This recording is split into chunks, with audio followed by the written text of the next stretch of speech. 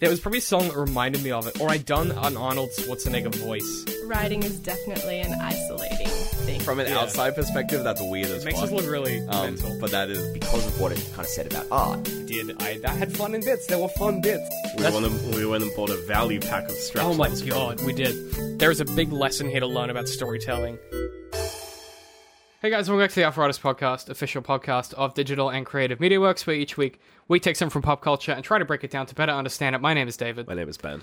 And this week, Ben, we're in the middle of our meeting month where we're prepping and psyching ourselves up to deal with BoJack Horseman. Yeah, that's the only reason this month exists. I've watched 2 episodes. Wait, it's out? Yeah. I haven't even It started. came out today. Oh, okay. I was actually wondering Yeah. when it came out. It came out yesterday, and we're going to do it not next week, but the week after, so the last episode of this month. Yeah. Next week, we're doing Hotline Miami. I know we said we're doing that this week, but slight change of plans. Well, jokes. So, Hotline Miami next week, and then the week after, BoJack Season 5. So if you wanted to watch that before our podcast gets started now, they're 20-minute episodes. There's about 13 of them, so I would do a few a day. More than previous seasons? About normal. Yeah, okay. They fluctuate. One of them has like 20, I think. All right. Yeah, so keep an eye out for that. And a quick correction from the book club podcast that I did with Laura. Shouldn't you make those corrections in the book club episodes? No, I 'cause- feel like cross-pollinating like No, this is 'cause the idea is to disastrous. the idea is to try and let people know that we do other shows so they could get. Oh, okay, this is a plug? Sorry, This continue. is called cross marketing, man. Sorry, let continue. Yeah, brief correction. I said that one of the readings that we looked at during that podcast was that Tolkien looked at Earth-related themes, and I equated Earth as like good, and then like heavens as like powerful. Tolkien's universe, its age is power, and Earth is virtue. Is advertising one of our podcasts by pointing out its problems the best way to go about Yeah, it? I'm told that honesty is the best policy. So citation needed. enterprise on that one. agreements is the best policy. But this Right. week we're talking about one of my favorite films of all time. And not one of my favorite films of all time. I can't imagine you enjoyed it. Nope. But it's in my top 3 high school films ever. It's up there with like Easy A, and I'm trying to think of what like Mean Girls. Sky High. Well, Mean Girls, obviously.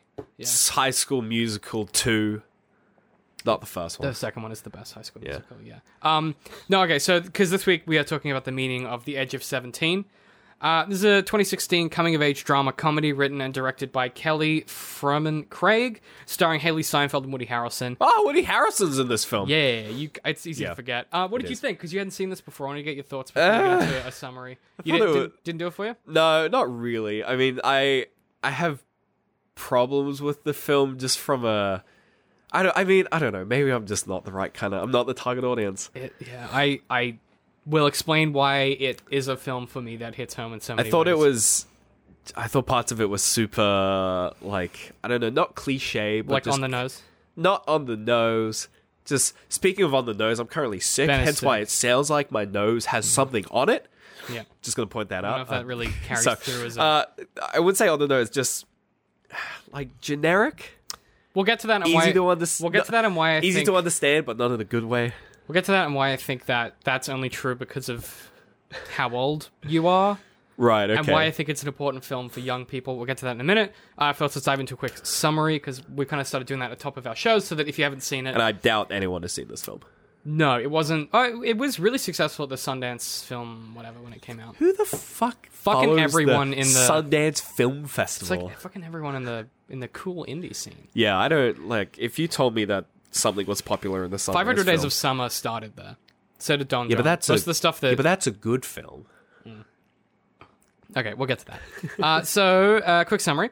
The film cold opens on Nadine, a high school junior, going to her teacher, Mr. Bruner, telling him she plans to kill herself. Oh, what a great way to start a drama film. Bruner responds by telling her he only has a certain amount of lunchtime to enjoy peace from a particularly poorly dressed student. Then cut to a montage narrated by Nadine that catalogues the basic beats of her life. So, I would like to point out that this film opens with, like, basically a record scratch and, what were you thinking how I got here? Yeah, that's the cliche. Yes, not a good trope. No, it's Continue. It deconstructs. I just wanted to point that Yeah, out. I know, that- it deconstructs the trope. Yeah. We'll get to that. Also, I don't know if we should set a precedent that the recap has to be finished, because these things take fucking ages. So Just light overview. yeah, story of punches. Well, no, I mean like insofar as like when you interrupt, it takes even longer. And now I'm talking about interrupting, and I'm now made it. I'll keep my mouth shut. I'm just gonna keep I'll going. complain when you're done. I'm gonna keep. Yeah, that's fair. I'll keep going. Then cut to a montage narrated by Nadine that catalogs the basic beats of her life. She describes her older brother Darian, track star, athlete, good-looking, and a bit of a player, and her overly dramatic, image-obsessed mother. Nadine herself is socially awkward and doesn't fit in, managing to only really connect with her father and her only friend Krista. But one night her father suffers a fatal heart attack while out with Nadine getting hamburgers, and Nadine must face the world once again alone. Cheeseburgers. Excuse me. Continue. Cheeseburgers. Cut to present day, and Nadine at age 17 is still BFFs with Krista. Nadine is sardonic, selfish, and the perfect embodiment of the middle-class suburban brat. She hates her mother, thinks the popular kids are stupid, and feels she doesn't connect with any of her peers. When Nadine's mother goes away for the weekend, Darian throws a pool party, while Nadine and Krista get drunk. After Nadine wakes up on the bathroom floor, she crawls in on Darian and Krista in bed together. Nadine is distraught by this revelation and soon decides she cannot be friends with Krista while the two remain a couple. Nadine spirals. No longer buoyed by her friendship with Krista, she turns to Erwin Kim, a boy in class who has a crush on her. She realizes that even though he grows nervous around her, he's kind and funny. Nadine continues her tailspin and lusts after Nick Mossman, an older student who is a grade A douchebag. That's my opinion. The Yeah, script that is doesn't your imply that. opinion. He just looks like a fuckboy. Darian and Krista try and include Nadine in their lives, inviting her to a party. After Nadine has a terrible time, she leaves without telling Krista, ignores her phone, and ends up asking Erwin to hang out at a late-night fair. The night is a series of awkward, strange moments as Erwin misreads Nadine's body language. After leaving on positive terms, the following day, Nadine is confronted with the truth that Darian and Krista are going out for realsies, and Nadine proposes an ultimatum. It's him or me. Krista says she won't choose, and Nadine breaks off their friendship. Meanwhile, at school, Nadine leans on Mr. Brunner to vent. Nadine, increasingly depressed, takes some beta blockers, then goes to Erwin's house where they spend the evening swimming in his fancy, heated pool. We then learn that Erwin is in fact a great sketcher and makes animated films. He's also incredibly rich. Erwin asks Nadine to go to his film festival, and she says yes. The next day, Nadine and her mother have an argument because Nadine doesn't want to get out of the car and confront Krista. After her mother takes her to work instead of school, Nadine explodes at her mother, steals the car keys, and runs. In the fog of her spiral, Nadine writes a very sexually explicit text to Nick, the douchebag, and when she accidentally hits send, she runs to Mr. Brunner for support. Brunner helps her stay calm, advising she slow down, and this is where we catch up with our cold open. Yeah, this rolls back to the cold open. So now we're back at the start. Where she's like, I'm going to kill myself. Correct. Cool. Nadine receives a text from Nick inviting her to hang out. While out socializing and introducing Krista to his friends, Darian receives a call from Mona, where she confesses Nadine is missing. Mona's the mother. Frustrated, Darian and Krista take off in pursuit of Nadine. Meanwhile, during her date with Nick, Nadine is confronted by Nick's repeated sexual advances. Nadine flees, embarrassed and at her lowest, retiring to a donut shop where she calls Mr. Brunner for help. Brunner leaves a tip, takes her to his home, and we learn he has a baby and a loving wife. Darian arrives at Brunner's place, and after an argument, Darian confesses that although his life appears perfect, he's been suffering from the pressure of leading the family since their father's death. He explains he feels trapped and has limited his future by only applying to close colleges, and that the only reprieve he finds is with Krista comes at the cost of destroying Nadine. Nadine and Brunner sit through a long car ride, and now realizing her unselfishness, Nadine must confront Darian back at home. Nadine confesses she's been struggling with hating herself, and the thought of having to live with herself is sometimes too much to handle. The two hug, and their feud ends. The following morning, Nadine heads off to the film festival, reconciling with Krista and Darian on her way out. Nadine texts her mother to say she's safe, and after writing out several abrasive messages, Mona realizes she must be the adult, and just responds with, okay. Erwin's film is a story about a green alien who falls in love with the girl, but is rejected. Nadine apologizes to Erwin for being a jerk to him, clearly reading the right meaning in the film, and the two reconcile. Erwin introduces Nadine to his peers, and Nadine greets the adult world with a smile. Credits. I hate this film. Yeah, I mean, it's Explaining just, it like that just makes me hate it even more. Yeah, it was a very David explanation. I mean, it's just the hero's journey beat for beat. Like the narrative itself isn't especially particularly cleverly constructed. So okay. So this film is like, I get it's sort of a coming of age film. I mean, it is. And I get sort of what the sort of story is presenting. I will give it like sort of my positive reading from this film. Mm-hmm. The one thing I took away from this film that I thought was interesting is that they do a really good job of you're seeing the film from Nadine's perspective, primarily. Mm-hmm. She's sort of the central focus of most scenes. There are some where it's just Darian and the mother.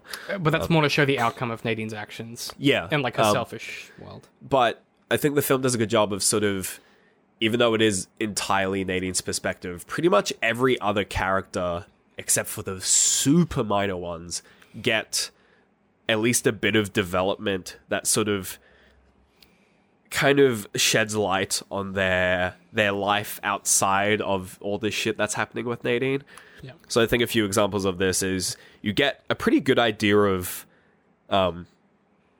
his name's Erwin? Owen King. Erwin. Yeah. Owen. You get a pretty good idea of Erwin as a character. I mean, this just may be because I was basically Erwin as a kid when I was younger. Well, I was basically Nadine, so this will be interesting. Yeah, like I can associate with Erwin pretty strongly in this film. Maybe that's why I didn't like it. Because she's every fucking kid that would have been mean to you ever. I don't think it's that. I just no, we'll get to that. Okay, we'll get to that because I have some notes on that. Like, I feel like you get a pretty good idea of like what Erwin is like when he's not on screen, mainly just through like the way he sort of interacts especially when like she's calling him when he's like, you know, he's like sitting on his bed and he like she calls her or like he calls her and she just like hangs up and it sort of just like long shots on him just sitting there. He gets the phone back. He's just like, oh, okay, like you get a pretty good idea of like sort of what he's sort of probably doing outside of, I mean, and obviously making the film. Yeah, but I know what you mean. Like you get a feeling for the vibe that he is by himself, which is why then contrasted with how awkward he is around Nadine, then you feel even worse that she kind of takes advantage of that awkwardness. Yeah, and even the character who you described as a grade A douchebag, but I would disagree with that assertion. Nick someone. Because there is a very, very, very well written line that they just sneak in the film that I feel does a similar thing with his character, where when they're in the car and she's like, oh, why don't we go get a movie so they get to know each other? And he's like, I didn't come out here to get to know you. He throws in the line where he's just like, I should have listened to my friends. And that was, I was like, yeah. That blows, like, that just blows his whole character out. Yeah. Instead, he's not just, when that scene was happening, I was just like, oh, this guy's just going to be a sex pest. Yeah. Well, because everything in this film is an inversion of what you expect on the trope, right? That one line, what it does is it sort of, you can go like, oh, you know, he would have received the message, probably been like, ooh, what the fuck? But because he's a haughty, because he's a haughty, insane. Because he's a haughty teenager, he's like, well, sex is sex.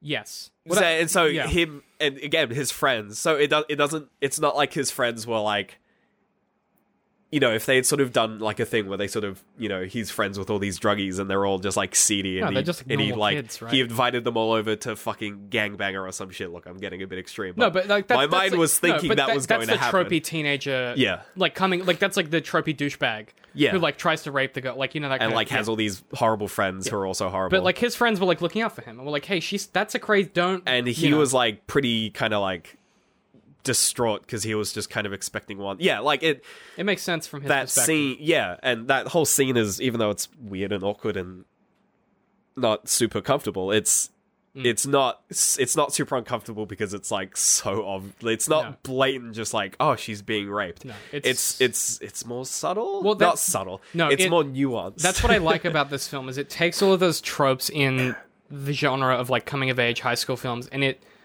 does something with them that makes them more than just such, like, it has these subtle kind of, and it's like these subtle slight spins on stuff that in any other, like, if you watch this in any other context, they would all be like boring tropes where you're like, I've seen this 100 times. But this film does such a good job, I feel, of, like, that's a great example with like Nick, where like that one line gives you so much more information about him that lets you know that scene isn't that. So like another example is Nadine and Erwin when they're in the pool, and Nadine does that they're in that, like, do you want to have sex? She says, hey, do you want to have sex? And they flip the trope on its head twice. So then when she says she's kidding, Owen storms out. And you go, oh, this is that scene. This is the other scene from the high school. It's not the fuck scene, it's the other one. Yeah. When he realizes, then he plays the You're a Dickhead song, so it flips it again. Who just wires up a speaker to, on a press of a button, play that? I thought that was a bit... No, he went and he fiddled with the remote for a while. Oh, okay. Yeah. But like that flips the trope twice. When Bruna, the teacher, tells Nadine to go get some yogurt and relax, she immediately asks for money for yogurt. I thought that was really funny because in every other scene, it would montage soft cut to all of his interactions were incredible because he is like one of the best actors. So But then she actually goes and gets yogurt, which is even funnier. So all of those examples you've put forward, so those additional examples, they're all interactions with side characters. Here's my point. The side characters, really well developed. They all make sense. Nadine, fucking terrible. Well, in what sense? So you mentioned that, all these other characters have sort of these trope inversions. She's just a walking trope. It starts the film with her walking in and going I'm going to kill myself. And that as a cold open is pretty strong. And it makes you go, what gave her that kind of reaction? And my sort of initial take from that opening scene was just that's the peak of a long build. But it's really just the peak of a spike. Yes. It comes out of teen drama. Everything it's is really bad team drama. That's such an obvious dumb kind of we don't actually care about the problem of teen suicide kind of response. You didn't think that was undercut by Brunner immediately making fun of her to let you know that this was not that kind of film? Because he immediately is But you have no tell on him. My take from that was that she's been going to his classroom for months being I'm gonna kill myself, and he's constantly no, you're not gonna. Yeah. And she that was my take of what was gonna happen. It was gonna be over a month she's just her going there and saying I'm gonna kill myself, and him being and him throwing some banter at her was how she coped. I don't know, a weird sort of I was going in maybe that's a weird coping mechanism. She just that is what gets they do, the shit right? kicked in. Yeah, she does twice. That's their relationship. It's them. I don't think it's fleshed out as well as it could be. I think at some point there's just so much screen time you can have with because Right. Woody It's Harrelson. an hour and a half. You could chuck another half hour on this film, Indie films don't have that much money. What I liked about it, especially when you have Woody Harrelson and who was playing the mother. She was also a pretty I haven't high, written it down, but pretty she's high cost actor. There's a few people in this that are quite famous. I thought Woody Harrelson's character plays a really good seen it all kind of sarcastic, wise. He's playing sort of a trope, Yeah, but he's then playing the male teacher trope. But there's an element of it that in any other film, so in Easy A, for instance, which is a very similar film, the kind of handsome, older, seen it all male, English history kind of professor type teacher. In that one, he gets cheated on by the girl from Friends who plays Phoebe. I can't remember her name. She gets cheated on by Phoebe. Well, he gets cheated on, and that's Friends. That's his plot point, is that he gets cheated on during the film. Whereas in this, Mr. Bruno doesn't have the only revelation is Nadine realizes that life is bigger than her because he has a family. But that extends to every character, right? Yes. So I guess that's what I like about the film. Is okay. that life is, but her as a character, she doesn't really get that perspective. Can I try? That's just the perspective of what the film presents because the side characters are written better. I would argue that I agree. I just think that, and I'll get to this in a second. Or at least the side characters are more interesting. I think because they don't try to, I'm not putting words into the director's mouth, but they were okay, Nadine's the main character, so they kind of trope her up a bit to fill the space. Whereas the side characters, they're able, because they're 20-minute screen time, if that. It's quick. They're able to throw in with a trope and then switch it and then back out without any real. Oh, I see. Without you don't hear anything about Nick post that scene. He just disappears, and you don't really care because he wasn't super pivotal. He was mainly just something for Nadine to bounce off. Yes, but they do it in such a good way where you actually believe that he still exists. He's just back at Petmart. Yeah, he's doing his own shit.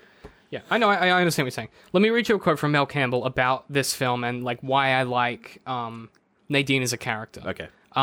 Why I like the idea of making her the main character, because I think what she does well is, and this isn't the quote, I'm just saying, what I think it does well is, even though she's not very likable, she's every fucking smart, sardonic teenager ever, but she doesn't really learn a lesson, really. She does, she realizes that it's not just her, it's everyone else is having a shitty time as well, and she kind of has that revelation. But I think that's the main one, yeah. But there's also an element of the film that's trying to say, kind of, even though it's her growing up, everyone else in the film also has to do a bit of growing up, especially her mother.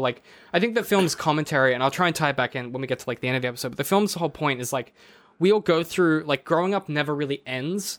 Her mother has to keep trying to be the adult. Darian has to keep trying to live his own life. Krista has to keep trying to find a way to be an adult, but also have her childhood friend. I think Krista is probably just the weakest character in this film.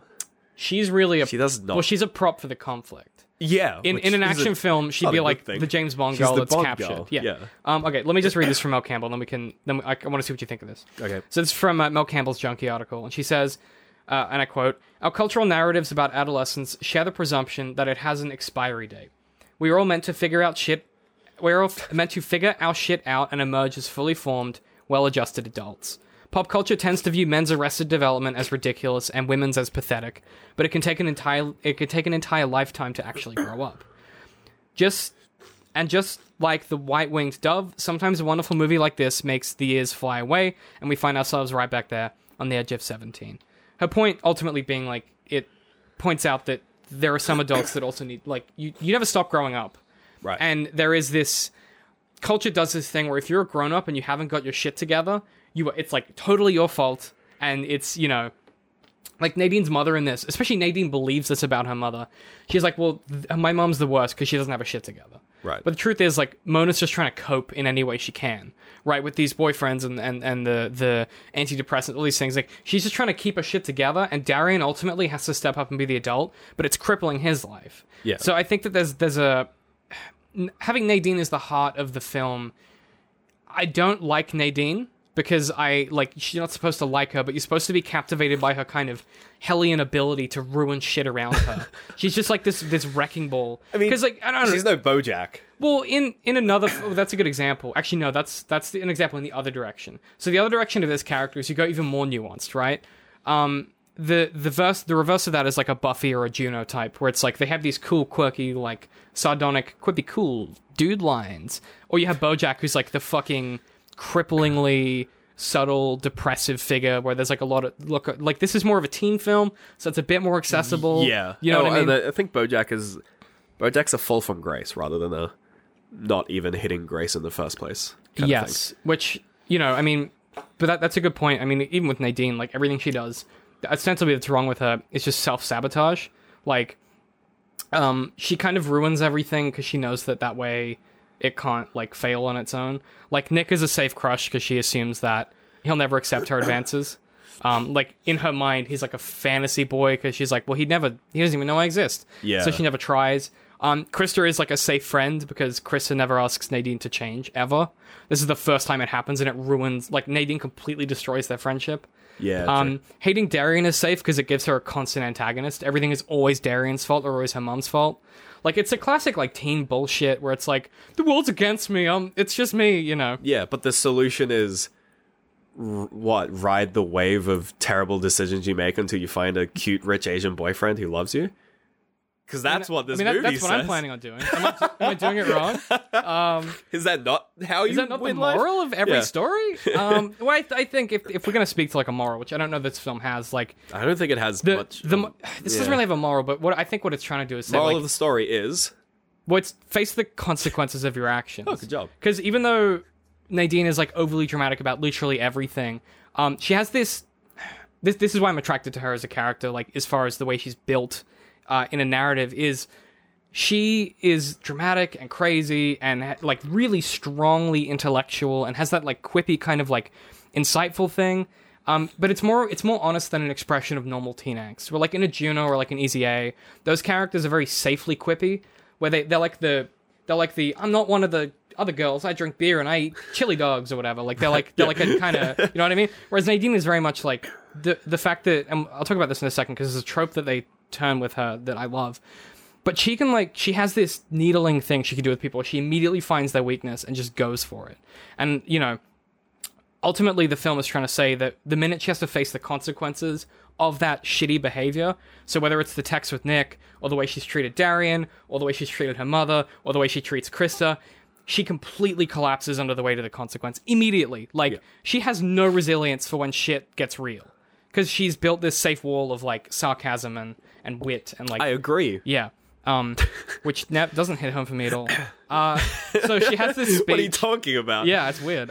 She has a speech at the end, which I might save that quote for the end of the podcast because I think it wraps everything up in a neat bow. But I wanted to talk about... I've got two metaphors. I can talk about, or at least allegories in the film. Do I get a pick? Yeah. And we can do one or the other or both, depending on how much time we have left. The car as a metaphor, or the one with the gun as a trope. So either the one with the gun or the car. Wait, the one with the gun? It's an expression. Elaborate. So the one with the gun is... There were no guns in this film. No, so the one with the gun is a trope. It's like in a room, it'd be like the Sherlock Holmes or Doctor Who type, where one person has all the power to change a situation, but they choose not to. So the one with the gun trope comes from like old westerns where like one cowboy is the really experienced one who can solve it all, but he's like letting it play out to learn about the situation. Like Sherlock Holmes and Doctor Who. Let's go with the car. Let's get metaphysical. Let's get metaphysically. No, get your just thing was. regular I should have physical, just. I Your think. thing was better than mine. I'm jealous now. So as a child, Nadine refuses to get out of the car for school, and ultimately, it's her father who helps her deal with the outside world and confront, like, the world and the adult world. Midway through the film, when Nadine hits rock bottom, she refuses to get out of the car at school again. And it's because we see that the crutch she had, which was Krista who helped her deal with the world, is no longer on her side. And she, even to the fact where, like, she's flipped Krista into being her support network, to being, like, the person she's avoiding in the world. Yeah. Because, like, she doesn't want to get out of the car because Krista's right there. And it's only in the car with Mr. Bruno outside her house that she actualizes and is able to get out of the car and face her problems. And even... I yeah. didn't pick up on that And one. even with Nick... Yeah. He's in a car when he picks her up, and she runs from the car into the outside world. And that's when she is thrown into the adult world, cast adrift, and needs her support network of Mr. Bruno to help her actualize. I didn't pick up on the car. What about when she steals the car? What's that a metaphor for? Literally the same thing. So she's using that to run away from the problems. If the mechanism that she had... she gets in the car. Yeah, if the mechanism she had previously was this cage she could hide herself in... My camera has. Oh, it's fine. I can fix it. Yeah, as you fix that in post. Welcome to the slightly rotated podcast. Yeah. But ultimately what that means is that the next day when she goes to Irwin's film festival, she doesn't take the car, she rides her bike. She doesn't need the protection anymore. She's open to the world. And also, she doesn't have a license. Just going to point that out. She doesn't have a license. Well, we're not nitpicking. She wouldn't drive though because she doesn't have a license, David. It's a metaphor! Is that a metaphor for her not... No, it's a metaphor for her not having a fucking license, bro. Well, But no, it speaks to... her not it having speaks- a license, if we're going to drive this metaphor into the ground, her not having a license Well, would 'cause- be like her not... wanting to spend time with Mona and Because she's always the passenger, right? Mm-hmm. She doesn't want to be the driver because then... As consequence. Because being the driver is like... Responsibility. You don't get out of the car as the driver because you're the driver. You get out of the car like last, like when the job's done. Yeah. So she's like, I'm not going to get a license because I'm never going to get out of the car. Yeah, I just think that's That's a really, what that means. Put that on a t-shirt. Yeah, I don't know if that... I like that reading, yeah. No, I didn't pick that up Yeah. with the car. There's a lot of... There's a lot of cars in this film. There's a lot of stuff going on in this film that isn't super subtle, but is just enough that it's imbued within the plot, but you don't like necessarily notice. She bikes to Owen's place, and she bikes to... How does she... And so Owen drives her to their first meetup. Yeah. Because she's like, I don't have a license. Well, blah, blah, blah. and she's also looking for protection from Krista and Darian's connection and their relationship, because she leaves the party. When she goes to his house, she bikes. Yeah, because she's open to him as a person, right? And then she bikes to the film festival at the end. And because he helps her. Metaphor rounded out. Did it? Okay, and then I'll touch on the one with the gun briefly because I want to talk more about the The car one was a bit. It's pretty solid though. Yeah. It's nice. I like that. It's just small stuff where you go, oh, that's cool. Yeah, you know, just hit it and quit it. hit it and quit it, baby. Okay, so the one with the gun trope. So in a different context, like think of like Mean Girls. Nadine would probably be like the villain of the movie. She'd be like the bitchy side character who zeroes in on everyone's insecurities and pummels them with it. Like you could imagine in like another teen film, she'd be like the bitchy sidekick who's mean to everybody for no reason. Right. And putting her in the spotlight's kind of interesting. Instead, we can see it's a little more complex. She's not necessarily trying, and this is why I like the way that she's handled in this versus like a lot of the other teen films that are very similar, like 10 Things I Hate About You, where the older sister is very mean to everyone.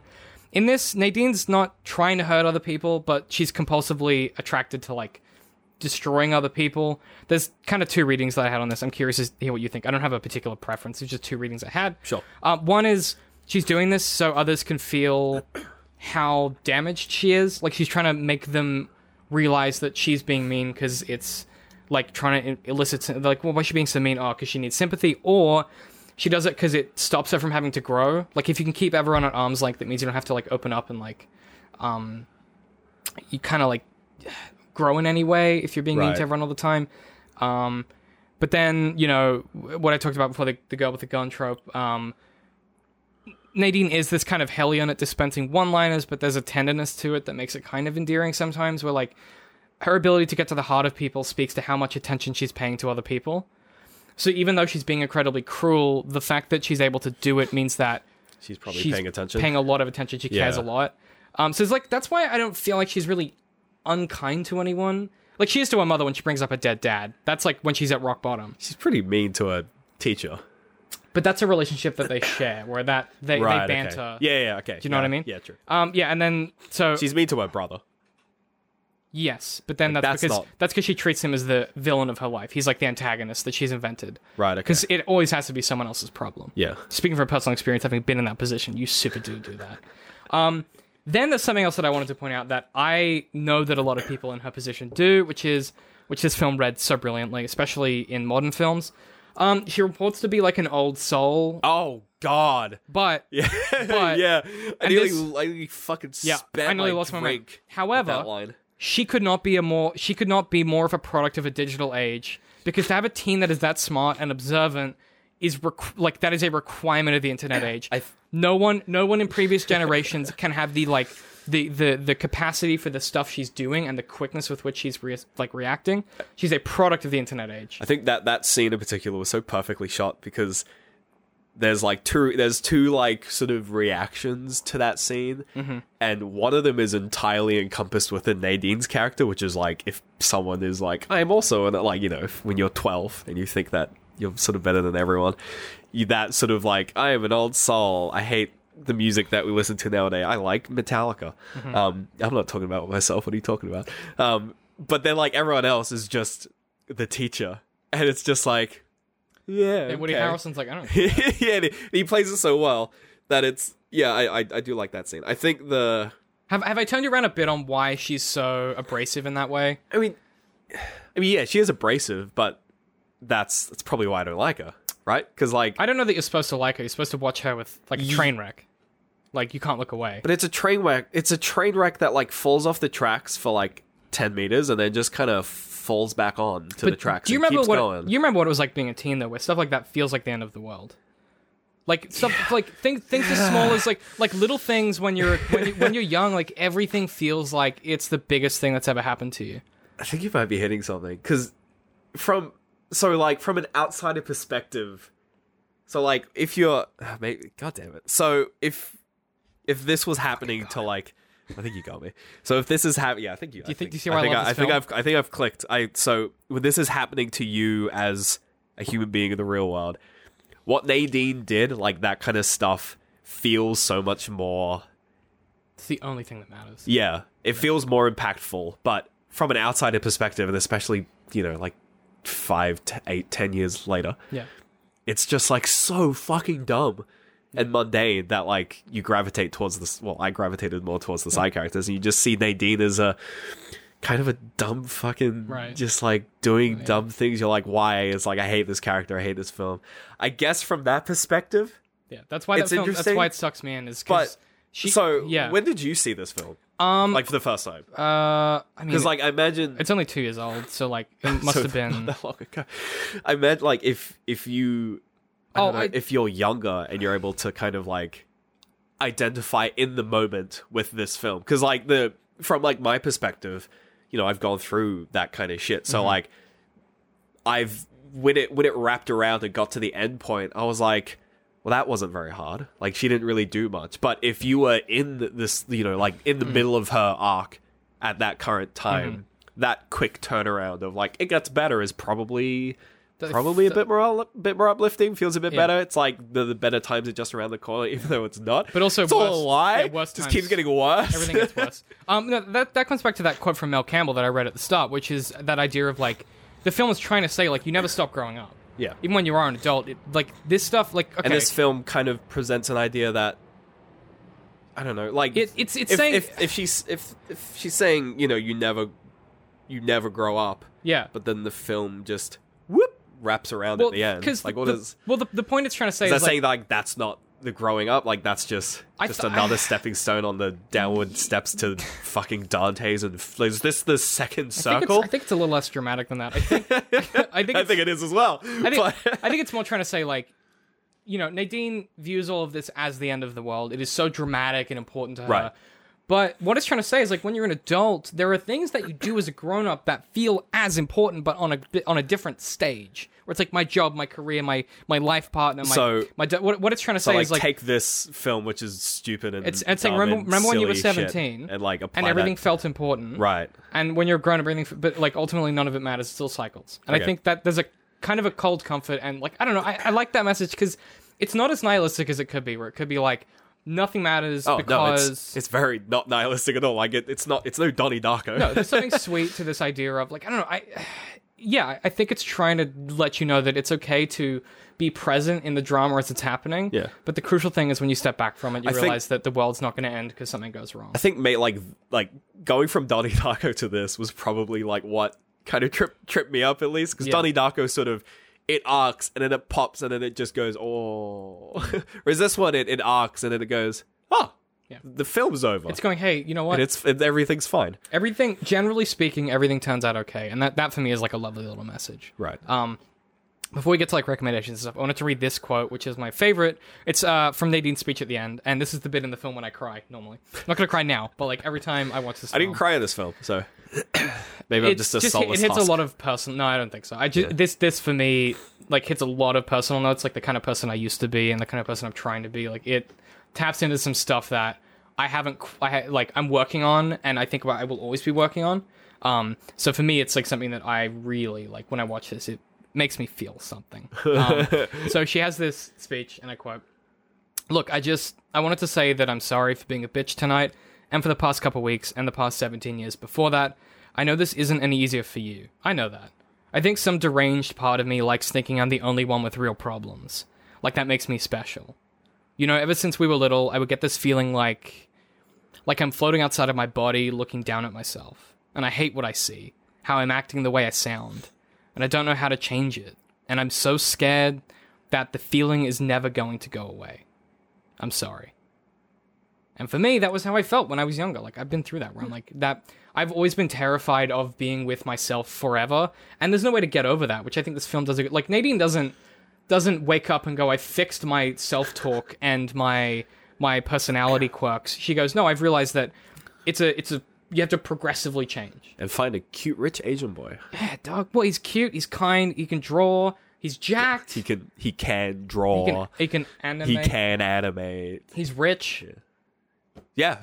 He's handsome. Well, he can draw. He's rich. His drawings were pretty good. Yeah. He can animate. He's rich. No, I just, this is, I want, I don't know, that's why I like this film, and like, I'm glad at least, even if you don't love it, that at least you see why I enjoy it, because I think that, for me, like, yeah, breaking stuff like this down is why it helps me keep learning stuff about myself, even though I'm not 17. Yeah. And I think that sometimes, even though film isn't supposed to give you like a moral compass, I think it can like bring you back to, as Campbell said, like it can bring you back to feeling like you're 17 and learning something about yourself. And I just really like this one. I think if you haven't seen it, I'd super recommend it. And it's there, if you can find films like this that make you feel shit and make you realize stuff about yourself, that's what it's all about. And that's why we do this show, and also for the jokes. So have you got any recommendations for this week? What have you been doing? I don't Because know. you've been sick, so you just I've been sick, around. so I've just been lying in bed. Yeah, I've been playing My that. Ceiling, very entertaining. Can recommend. 10 out of 10. I picked up Into the Breach on the Switch. To the Breach. It's like it's like a turn-based Pacific Rim game. Mm-hmm. It's sort of like Advanced Wars meets Pacific Rim meets a bit of time travel. It's the kind of game that came out on PC like half a year ago, and I was like, I'm just gonna wait for that to come out on the Switch, because it's the kind of game. It's like it's got like that Darkest Dungeon kind of thing where it's like it works well on a handheld. You just play it in bed and stuff like that. I like that shit. I've been playing that the PlayStation 4 Spider-Man game all week. I keep walking past like EB Games and seeing like Spider-Man plus PS4 $450, and it's like, I have $450. You can borrow mine if you want. I'm nearly done with. I've got like 2 missions left, and I'm 100% it. Right. So I'll 100% it this week. You can borrow mine. Solved. Borrow my Don't PS4. have to spend $450. I'll buy a sword instead. Yeah. Fuck, such a nerd. Yeah, I've been playing that pretty much. BoJack just came out. Catching up on Hotline Miami for next week. I'm trying to finish it. That last level was so hard. The last of the first one. Are you including the? We're just doing the first game. I'm not including the epilogue. I'm just You're not talking about- including the motor. We're not That's doing the motorcycle. Okay. We'll talk about it in the story, but I can't play that Brief because I'm on not it. good enough to finish. Yeah, it's very hard. I'm so close. I spent so long on the hospital level. It fucking killed me. It took me forever to work out the mechanics. I'd like to point out that probably a year ago, I played it in like 3.5 hours. I in front played. of me. We got very drunk and I just started playing it. That was for a Dark Souls live stream, and we needed something to do afterwards. So I just played the entire game off stream, not recorded, from start to finish in about 2.5 it was hours. impressive, and I just I just never been able to do that again. no. Just start speed running that game. I feel like that's probably it for recommendations. So next week, if you missed it at the top, we're going to be talking about Hotline Miami, Yep. breaking down the meaning of that. I've done a ton of research. I'm really excited. So check as that out. Where can people find us if they wanted to support us in different places? I don't know.